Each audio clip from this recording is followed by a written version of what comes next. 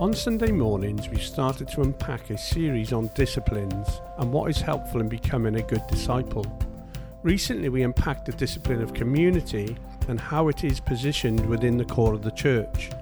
In this episode, Nigel and Matt speak to Michael Hall about his life before becoming a Christian and his radical transformation after encountering Jesus. This is a testimony of a man once deemed too far gone by society, yet embraced and nurtured by a loving community. We do need to warn our listeners that this episode talks in parts about drug use. So without further ado, here's Nigel and Matt talking to Michael Hall. This is episode 3 of the Pondify Podcast. Hello and welcome to the Pondify Podcast. I am your host Matt and I'm joined in the studio today by my co-host Nigel. Hello Nigel. Ooh, Pondify Podcast, is it? Yes, Pondify. It's not a word, but it's our word, so we'll run with that. Today we are joined by the wonderful Michael Hall. Hello Michael. Hello. How are you? I'm okay, thank you. How are you? Yeah, we're good. Yeah, I mean it's a second season.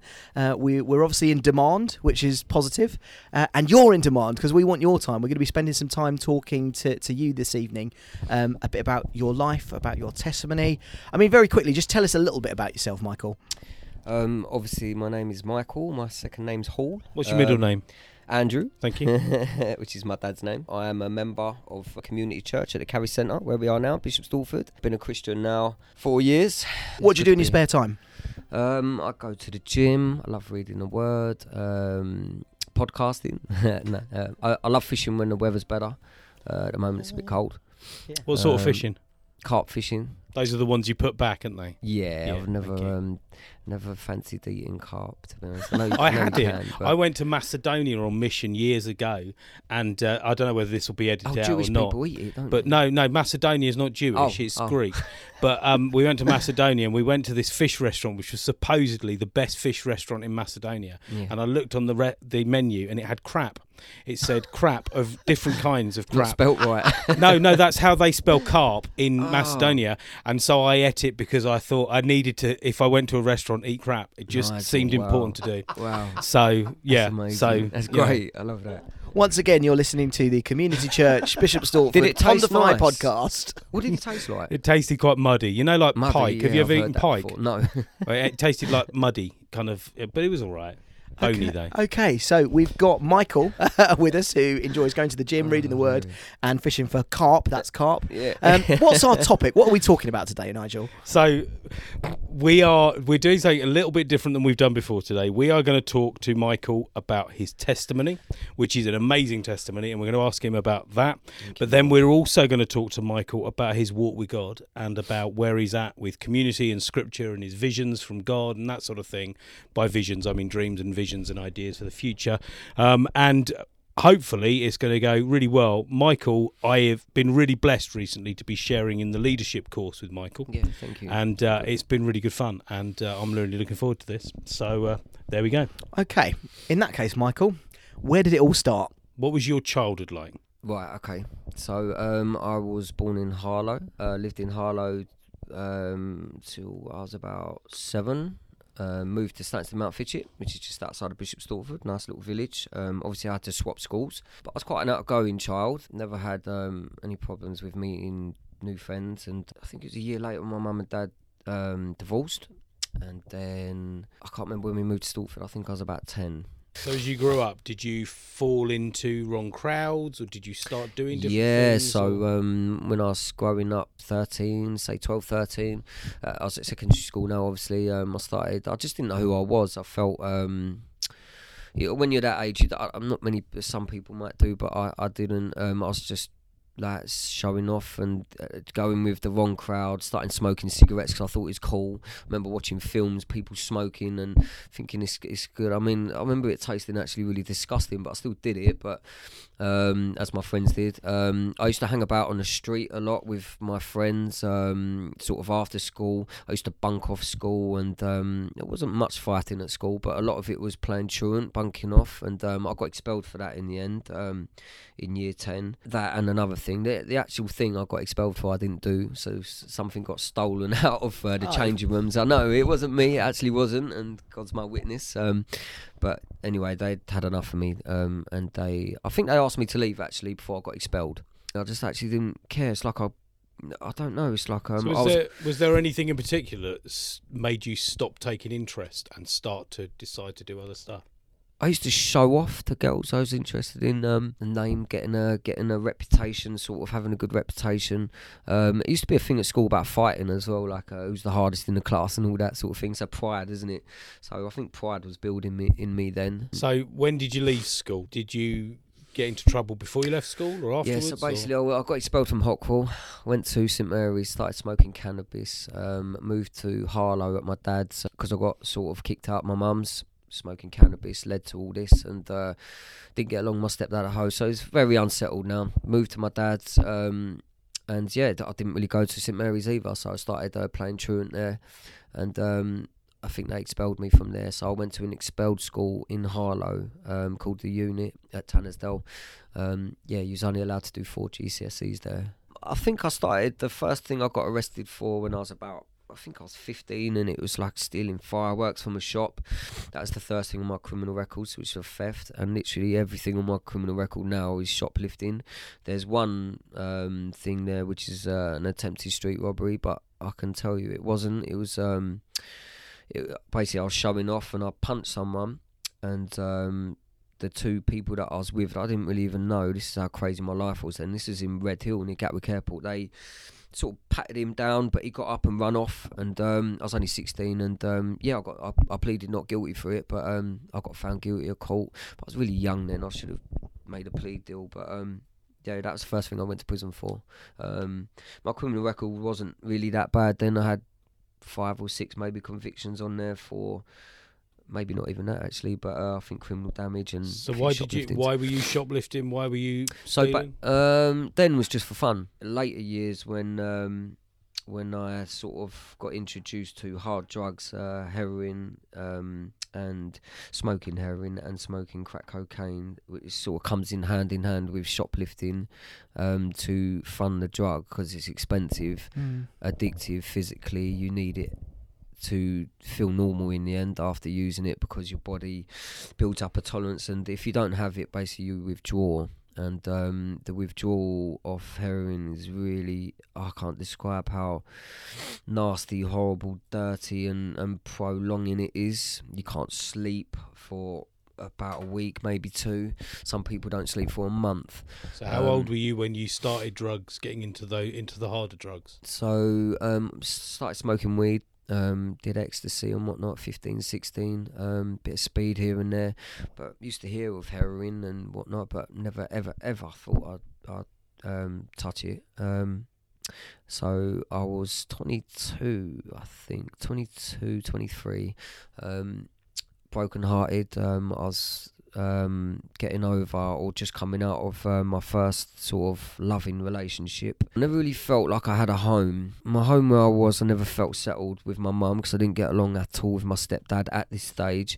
And the same likewise with my mum, with my dad. My stepmum used to drink a lot, and become very volatile, violent sometimes, and I felt more at home around people's houses sometimes. It was really, it got that bad, and anyway, so I was living with my first love for about a year and a half, not all the time, but most of the time, and she fell pregnant. And she said she wanted it first of all, and then I remember it around Christmas time actually, and just after I think she'd come back from staying at her mum's, she said, she had a child already, which was 2. She said, I'm not ready to have another child.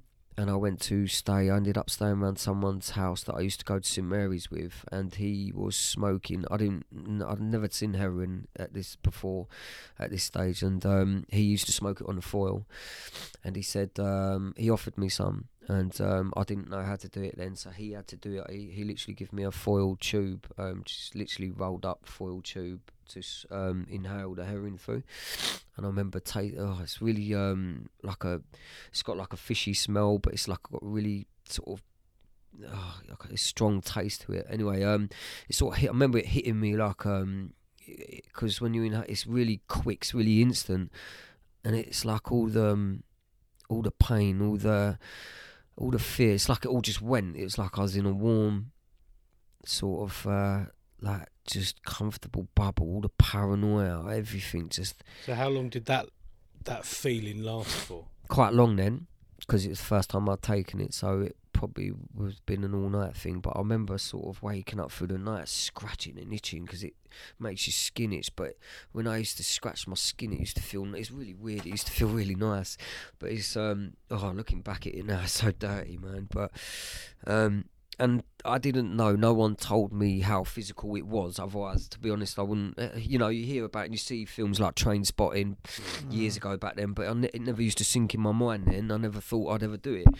Anyway, if you do it for, say, a week every day on the trot, you're going to go cold turkey if you don't have it. So did it become a habit quickly? I'd say over a month, maybe 2. And then I got introduced into learning how to shoplift. He showed me how, because he was doing it at this stage, and I got away with loads first of all because the police didn't really know me. Obviously I'd been living in Harlow, now I was back in Stortford, and just things like clothes and things like that. But it's like a new, even though I knew it was wrong, I always knew it was really wrong. I always thought it wouldn't have got me like it did, but it was like a new sort of adventure. It was because we used to. I know it's wrong, shoplifting and thieving, but it was exciting. It was like a fear factor as well. Excuse me. And we used to go to Tottenham Hale to sell the stuff. So I got introduced to a gambling den in Tottenham Hale where they used to, I think it was old gangsters in there. They used to play poker and cards. You'd go in there, there'd be like, say 30, 40 guys sitting around these tables playing cards, and there's a couple of people there that would take stolen goods. I think they all would, but there'd be a couple of buyers. They'd be the main buyers. You'd go up there with whatever you have. They'd take the whole lot, give you a big bit of money for the whole lot, and obviously they'd make more because they'd sell it separately. Yeah, it just became a daily thing in the end. I remember getting a train down there every day. It sounds to me like you were kind of apprenticed into that lifestyle. Definitely. So you're a kid, you say you fall in with the wrong crowd, you're going from place to place, and then all of a sudden you begin this apprenticeship that kind of spirals downward. Well, I can definitely see where the enemy was working then, and because there were chances where I could have got myself out of it, maybe. But was your mum concerned with you at that time? Always, yes, definitely. I remember her saying to me that she had a dream of getting a phone call from the police, like finding me dead, coming to identify the body, that they found me dead in a public toilet. But thank God that will never happen, because I've been away from all that for years. So you said you were shoplifting to fund this habit. That's obviously what ended you up in trouble with the law. Yeah. And you ended up serving a prison sentence, is that right? Many. Right, okay, fine. So how often? How many? I think I've got over 100 marks in my rap sheet. I think I've got over 100 convictions for shoplifting, theft. And I've been to prison, I've over probably about 13, 14 times. So how did you actually come to faith then? I mean, we've heard about your upbringing. We've heard about, how you were apprenticed into this criminal lifestyle. How on earth are you here now? Can I just take a step back? It's just, you said you said 13, 14 times in prison. When you left in between each time, did you want to be different? Did you want your circumstances to change, or did you just go straight back into it? I did want to be different, but you got to understand the power of this drug. Everyone says when they get out, right, I'm not going to touch it. I'm going to, or in another instance, like I'll go out, I'll have a little bit, and then that'll be it, because you've done it's like looking forward to Christmas Day when you're going home in prison. It is, that's the feeling you get, and that's what we'd always say. It's like, I'm excited, I'm going home in the morning, and the prison would always give you a discharge grant. If you had no money, they'd give you, I think it was 50 something quid to, automatically, they'd just give it to you to go out with. And every time I knew I said I wouldn't. I think there was one time I didn't, but I ended up smoking spice instead and missing my appointment and getting recalled straight away. But that's crazy. But anyway, yeah. So every time I'd use that discharge, and then I wouldn't be strong enough to. I didn't know about the support that there is now. There's so much support out there now. You can get medicated. I was on methadone back then, but I didn't know that first of all when I was first in the addiction. I didn't know about it, but they've got so much more now. There's so much support out there now, even in prison as well. They wean you off it. There's rehabs in prison now because it's become such a problem. I mean, years ago, obviously, when I first started, you have to go to Tottenham and London to buy the drugs. Now they come up county line, selling it in villages, towns. You can get it on your doorstep, 24 hours delivery. So yes, it's literally rife everywhere. You can, I mean, people don't know, but when you've seen, I can see it, even in little villages, say Staines and Mount Fitchett, you wouldn't ever think it, but it's there. It's sort of near enough everywhere. So what changed, Michael? Yeah, so Jesus called me out of it. He spoke to me in a police cell 4 years ago, literally 4 years ago, around this time, end of February time. I had to get to the end of myself. I was at the end of I had nothing, I had no money, no job, in and out of prison for 10 years. Family loved me but didn't really want me around. Friends just weren't really friends. People that used me because I was good at what I did, which was shoplifting and stealing to get money. Excuse me, I've got a bit of a bunged up nose. Yeah, so I just really, it took a long time for me to come to the end of myself. I remember being in a police cell, and at this time I was smoking cannabis. I thought I was doing well for myself, but I was still smoking cannabis to get off the crack and the heroin, which I did. I wasn't smoking. I didn't smoke the crack and the heroin for about 3 months, and I thought, wow, I've never done that. I haven't done that for years. So, and then I got arrested, and I thought like my whole world just caved in, and in a way it did. I was sort of back at my mum's then, and things were looking upwards. And anyway, so I remember getting dropped off in the town. I was on the way to the train station to go and see my dad in Harlow, and police drove past me as I was walking to the train station. I just had a feeling, and they did a U-turn at the roundabout by the paddling pool down there. And Mr. Hall, I think you're wanted, you got a warrant out. And I thought, well, no. And I had cannabis on me at the time, and I tucked it down my trousers, that's where you conceal it. Anyway, they found it, and I was wanted for something that happened a month or two before, shoplifting, and got to the police station, and I don't know, something had been calling me. Something was happening in my life then, and there's something I'll tell you in a minute. But in the police cell, I just it was so emotional, and I was crying my eyes out, and something made me. I had a Bible as well, and I never took a Bible. I asked for a Bible in the police cell, and anyway, I just cried out to God. I can't remember if I was on my knees or what, but I was like, God, if you're real, I'm not sure if I was speaking it or saying in my heart, but He knows your heart. And I said, God, if you're real, I can't live like this anymore. I don't want to live like this anymore. I can't. I literally felt like I didn't want to live anymore, Right. And I remember him saying to me as clear as day, in my heart, and I felt such a peace as well. He said to me, I've got you, my son. And he followed it up with a miracle as well, because he blessed me with getting bail, and that was one thing I was upset for as well, because as soon as I got arrested, my record got so bad, they would keep me in, so they wouldn't let me out. So I'd stay in the police cell all night, and I'd go to court the next morning. And if that, so you knew what was going to happen. Yeah. And if that would have happened, the court wouldn't have. I was in breach of 2 suspended sentences, which means you're guaranteed to go to prison if you commit any offence on them. Yeah, I got bail, and it was like, okay, God, wow. I was just still getting over the fact that I heard his voice, and then I get bail, which is like, wow. And then I got home, and I just felt different in my heart. I felt something. I felt there was hope. It was like hope, like a light. It's like, I can't explain it. When God speaks to your heart, there's it's like He gave me the grace, or the comfort, the peace. There's something there, hope there. But you noticed there was something different inside. Yeah, definitely. I mean, you just think, you've heard God's real. He's real. And I got home, and I still, I think I had weed at home, and I remember smoke. I never used to feel guilty about it, but I did now. And I got home, and I put on the Christian pastors on YouTube, and a guy come up from America, Joel Osteen, and I needed to hear that. Then I used to sit there and cry my eyes out listening to Hope, and everything that he said, I felt like he was talking to me directly, you know. Yeah. And at the end, it's like, do you want to give your life to Jesus? And I remember I did it multiple times, but I remember that night, you know, I think that's when God marked me then. Yeah. I've got to ask, you asked for a Bible in the police cell. Yeah. What did you read? Nothing.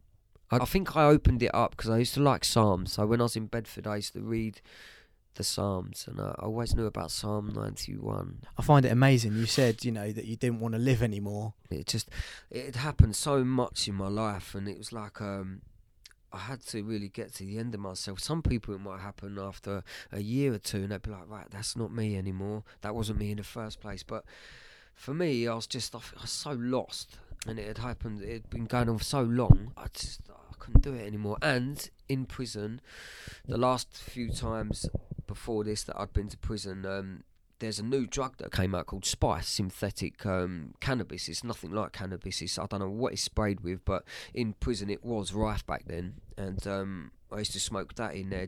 You'd do anything in there really to pass the time. And anyway, you know, cellmates that I'd be in a cell, sharing a cell with would get some, or I'd get some and whatnot. But I'd end up getting in debt in there. And it's horrible. I'd ring my mum for 25 quid to get her to put it in people's accounts, and it got really bad like that in there as well. And it's like I didn't know how to control it, you know. It's like I wanted it, I'd get it on tick, but I knew I couldn't pay for it. And then, do you know what, I even remember, because I had something like that. I'd be going to church in prison. Even I remember the third or fourth time in prison, I think it was Chelmsford, I started going to church, and I actually got baptised in Chelmsford prison. I got a sprinkle, not a full immersion, but it's Church of England. But I remember getting in debt with these dealers, but I'd be praying to God to help me, sort of just not really knowing how to pray, but like I just desperate. And this was before you'd had that Yeah. heard that voice Yeah. of God in the cell. Yeah. But God's amazing. It would always something. I could see His hand on it now. It'd always happen. Something. It saved me from it. So my mum would end up putting the money in. Or there was one time I was in Bedford again, and all these there was a gang of Somalians in there controlling it all, and I actually had the stuff, but I'd moved. The wings were right close to each other. So I'd moved from C to B, which was right, and the guy that I owed was on the other wing, and but I gave him the stuff and put it through. But I was still getting these trouble from these Somalians, and they all come in my cell, and obviously you've got 10 whatever of them, and there's one of me in the cell. I actually feared for my life a bit, and over that night, I thought in the morning, I was thinking they're gonna, because they had knives in there, they had kitchen knives in there. They'd be able to get things over the wall, and anyway, I had a picture of the the Turin Shroud, where Jesus' face is on it, and it's like this sort of size, like a notebook sort of size, and I think I'd got it from church that Sunday, but there was a picture of Jesus' face, and I had it in my cell. I'd been smoking spice that day, I was sort of crying then. I was really desperate. I didn't know what to do. I was really scared, and but I just felt I was looking at Jesus' face in this picture, and I remember this come to me earlier, but I just remember him sort of coming. It sort of come real. It became real. And I don't know if I was hallucinating or not, but he sort of, everything's going to be okay. And the next morning I got moved, because I was on methadone then, I got moved to a totally separate wing which deals with methadone and everything, D wing, which is over the other side. So he took me out of it, so maybe something would have happened the next day, yeah. So wow. That's just completely amazing. But I always remember it, and okay, I was smoking spice that day, but I think I was coming off the effects then. But it's like his face just came real. And I remember looking into his face, and I was like, God, help me, what am I going to do, what am I going to do? Yeah, it's amazing. So, you've mentioned several times over this, okay, so you've grown up, you've fallen into the wrong stuff, and you've gone to prison, and all that stuff's happening. Very dark. You've mentioned several times fear, you've mentioned several times that you were scared. Did that play a part in what was going on? Did that change after you came to faith? Yeah, definitely. So was anxiety, is that a word that's important in that time too? It was definitely. There's because I never really had anything secure like a home or anything where I could call a base, I was always here, there, everywhere sort of. and life was just a shambles, never knowing whether I'm going to get arrested or whatnot. You read the Bible, or you have a Bible. Yeah. You go Joel Osteen, you hear that preaching, which is all hope and grace and really positive stuff, and that really has an effect on you. You give your life to Jesus. You've been baptised before in Chelmsford. Yes. What was different about that? Why was that different? I just felt totally different. It felt like I had Holy Spirit in me, I think. Then I just felt like I was marked. Before, when I got baptised in prison, we read everything off a sheet. I didn't even know what I was reading half the time. And then I got a sprinkle and the cross, and that was it. And it didn't really... I did feel, because I remember leading up to that, this first time I read Mark. I read Mark in a little pocket Bible in my cell, and I remember reading it, and I remember tearing up. So the seeds were getting planted then, and I remember wow, you did that for me. You know, I was like, wow, I just felt God speaking to me then. And I look back through it all, and I can see where God had his hand on me and was using people, godly people in prison that had made a mistake, stirring up fire in me. Or why else would I go to church? Other people would be like, I remember this guy that I shared a seat, go, I can't go to church, I'll burn up if I go in there. And what a stupid thing to say. So you met people in prison who really stirred me up, stirred you up. Yeah. Okay, so after you've come to faith, what happens next? So you've got Joel Osteen. It's a big step from Joel Osteen in your bedroom on YouTube to church and membership and all the rest of that. Joel Osteen always said, get yourself into a Bible-based church, and always knew about here. I actually told Peter Vincent about this the other day. I come to this church when I was lost in addiction many years before this.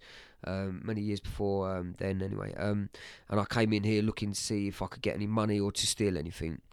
And I remember when I was in prison as well, the chaplaincy team would recommend this church as a church to go to when I get out. I can't even remember the first day I came in here, but I remember coming here, and it just felt like home. It just felt, this is where I'm meant to be. What do you think it was? What was so different, do you think? As I say, the Holy Spirit in me, I think. It's just the change in myself. What was it about this place?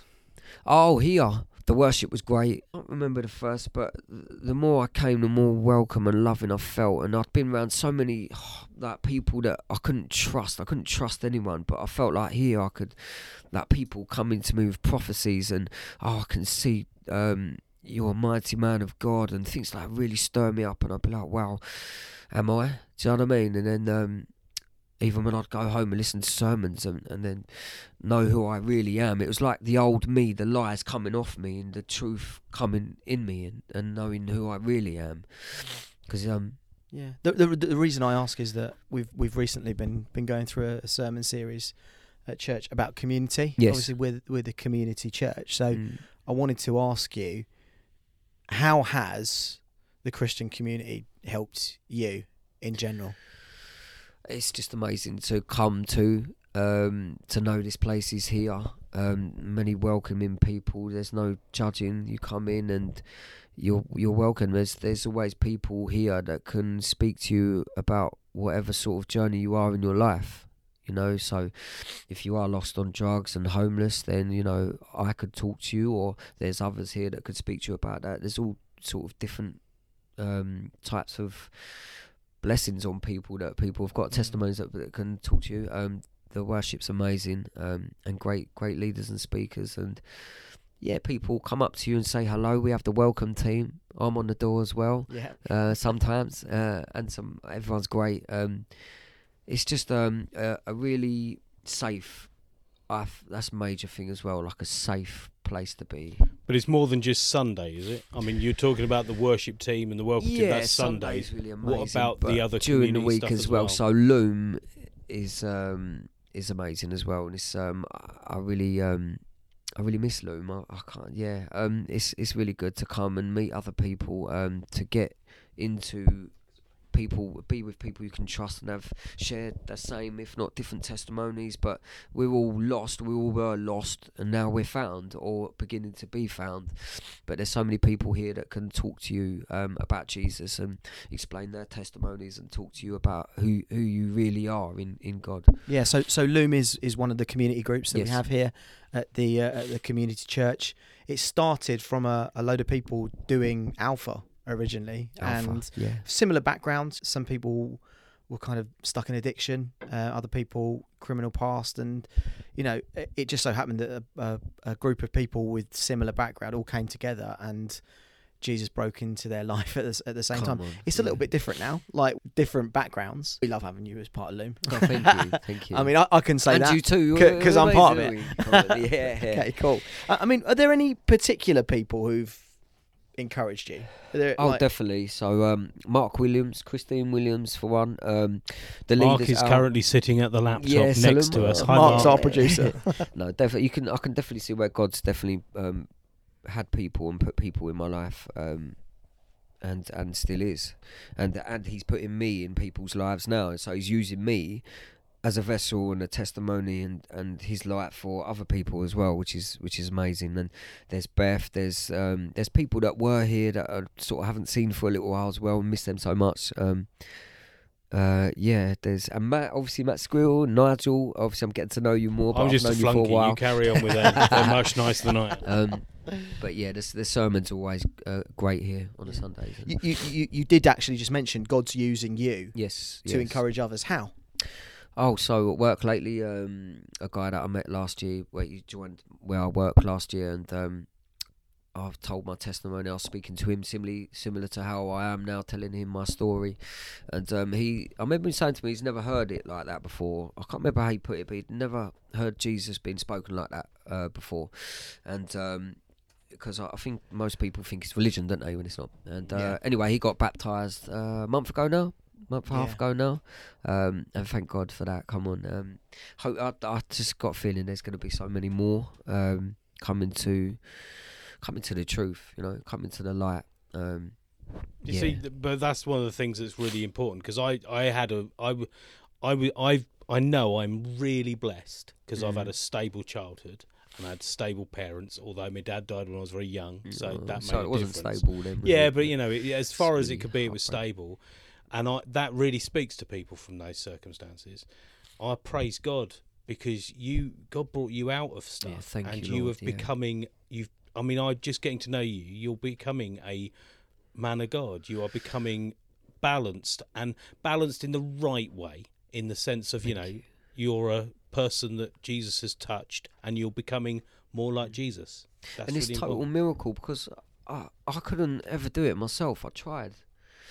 And there is another guy as well, bless him, another guy that's in rehab now. The first guy, sorry, I totally just come in my mind. That's fine. So his name's Gary, and God had me. This is really weird. Can I just tell you this quick story? I was on the train back from. I wasn't driving then. This is 2 years ago, and I was on the train back from Harlow, and a guy come up to me, and he looked a bit like sort of worse for wear, but he was speaking okay. But I could smell a little bit of drink. Anyway, I noticed he had a hospital. The bracelets they have on their wrists. So he just come out. Anyway, he actually was telling me, he was forward. He was saying, I've just come out of hospital. And I was like, oh, what for? And everything. And he told me about alcohol, how he really struggles with it. I couldn't really see much of that in him, but, I could smell it on his breath. And anyway, what happened? I remember this was outside the train station. He actually asked me for a cigarette because I was smoking at this time. So I gave him a cigarette and we was chatting. But I remember talking to him about my testimony and about how lost, because addiction is addiction. It doesn't matter if you're on alcohol or whatever you do, what you're addicted to. It's a chain that needs to be broken.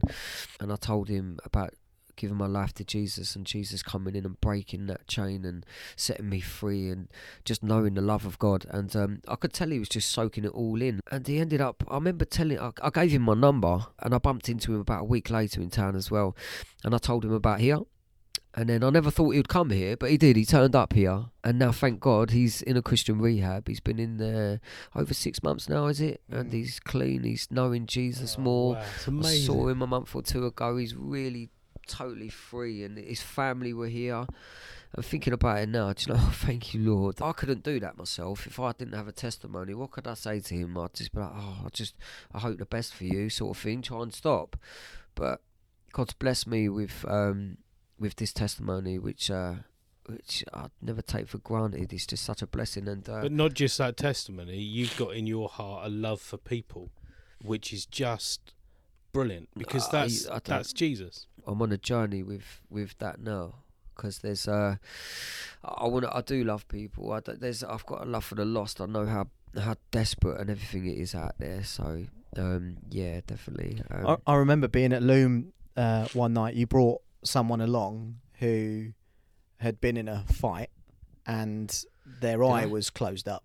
Do you remember this? Yeah. And obviously, if you hadn't invited him along, then this never happened. But his eye was so swollen up he couldn't see out of it. Yeah. And we Yeah.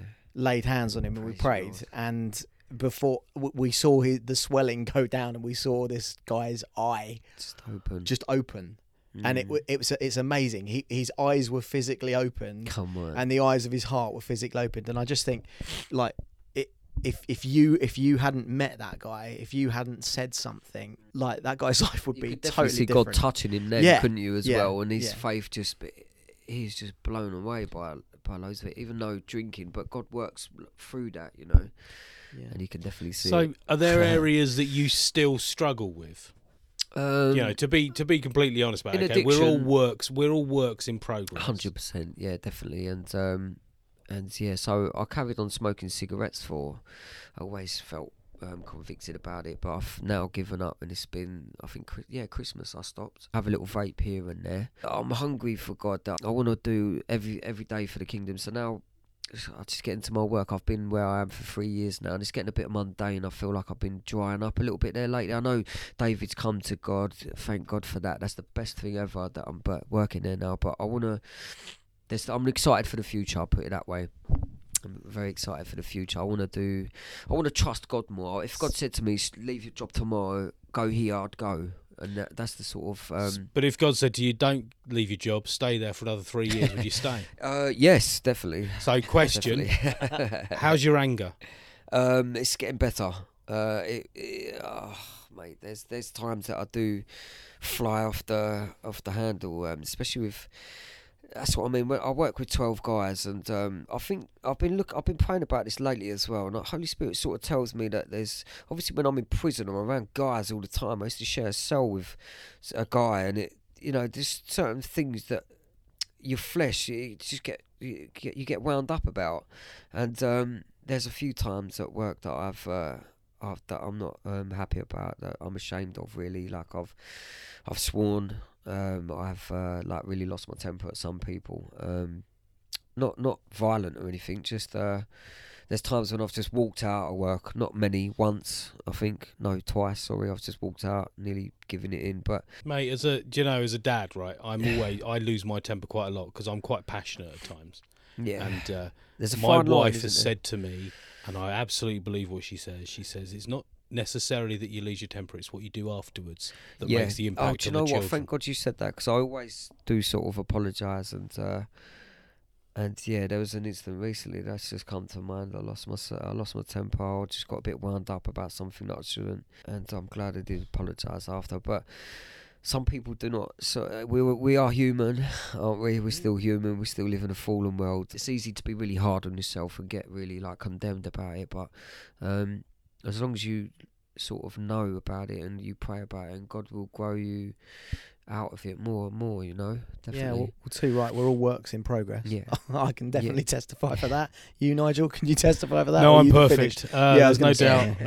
I thought you Oh, might I am say that. absolutely a work in progress. I'd say you are. I just want to jump onto something. You said right at the very beginning, you said you love reading the Word. So how do you read your Bible? It's something that, again, we're talking about in a sermon series at the minute. How do you read your Bible? Now, I just get into the New Testament. I want to read more of the Old Testament. I've read bits and bobs, but I'm not one person that I go, well, I'm going to meet Matthew, Mark, Luke and John, and then blah blah blah. So I wouldn't say pick, but now I'm on Hebrews, but I've just gone through Peter, 2 Peter. But when I read it, I don't write it too much in my Bible, but I put little stars in that means, I highlight things that mean to me, that are speaking to me, important things, and I need to be doing more sort of Bible study where I am writing notes and digging more into it, but I just rest in it. I just love it, soak it up as much as I can, meditate in the Word. I can't read a couple of pages or a whole chapter, because after a page or two, there's so much in it. Yeah. I need to meditate on what. Otherwise, you're just reading through it, aren't you? Maybe after a few years of reading it more and more, I can get like that. But Yeah. No, that sounds really good to me. There are times when you can read through. I had a really good friend, a pastor who was in his 80s by the time I knew him, and he taught me to read the Bible in a different way. And he said, read through it. If there's stuff that catches you, just dwell on it. Yeah. And if there's not, just keep going, just read. And absolutely, it catches your heart. I was going to read this out and use it as a kind of a meditation-y kind of thing, but actually, the more we're talking, the more I think this is for you. Oh, okay.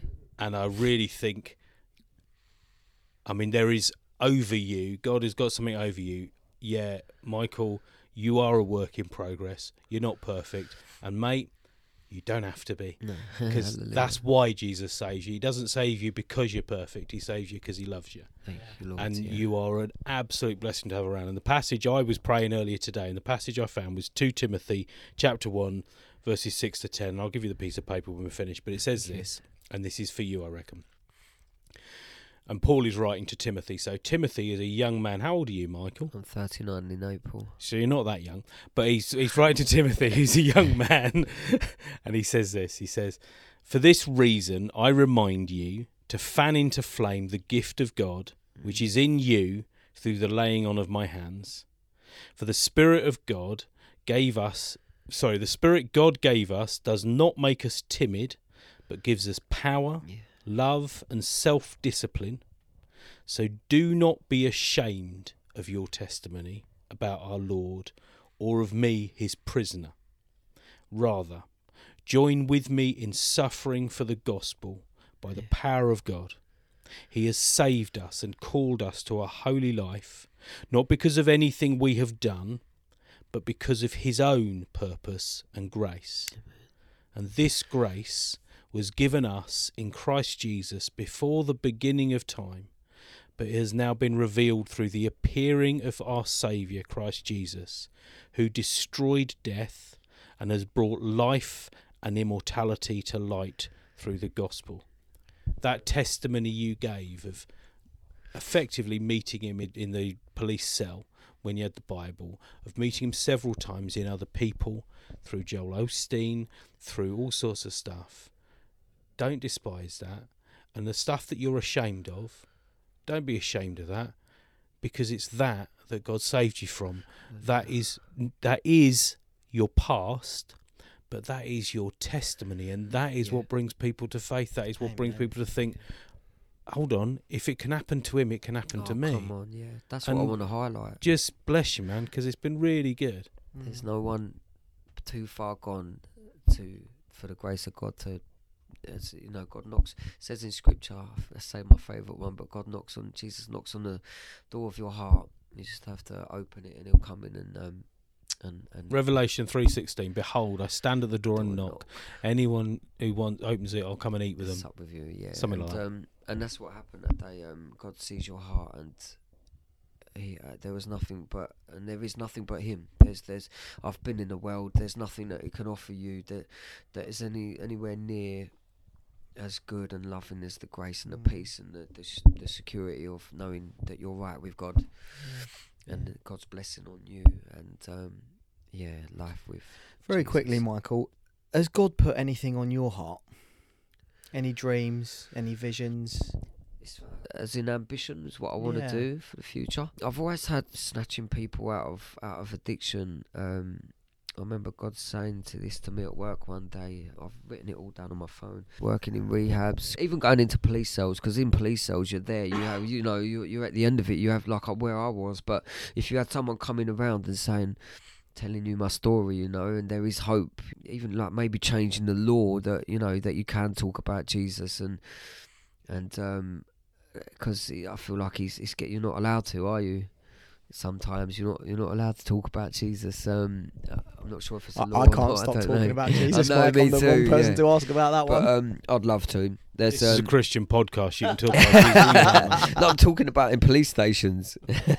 So the community support officers in Stalford stopped me a little while ago. Now they want me to, or they want to use my story, or want me to come and talk to some of the naughty people that they know, tell them where I was and where I am now. And I said, yeah, I agreed to it, and hopefully we can get that going. That's awesome. Yes. But I was talking to them about coming into the police station in Stevenage and maybe going around the cells, but they said that I wouldn't be allowed to do that, unfortunately. But I You never know what doors are going to open. Yeah. I agree. If it's God's will, definitely. But Right.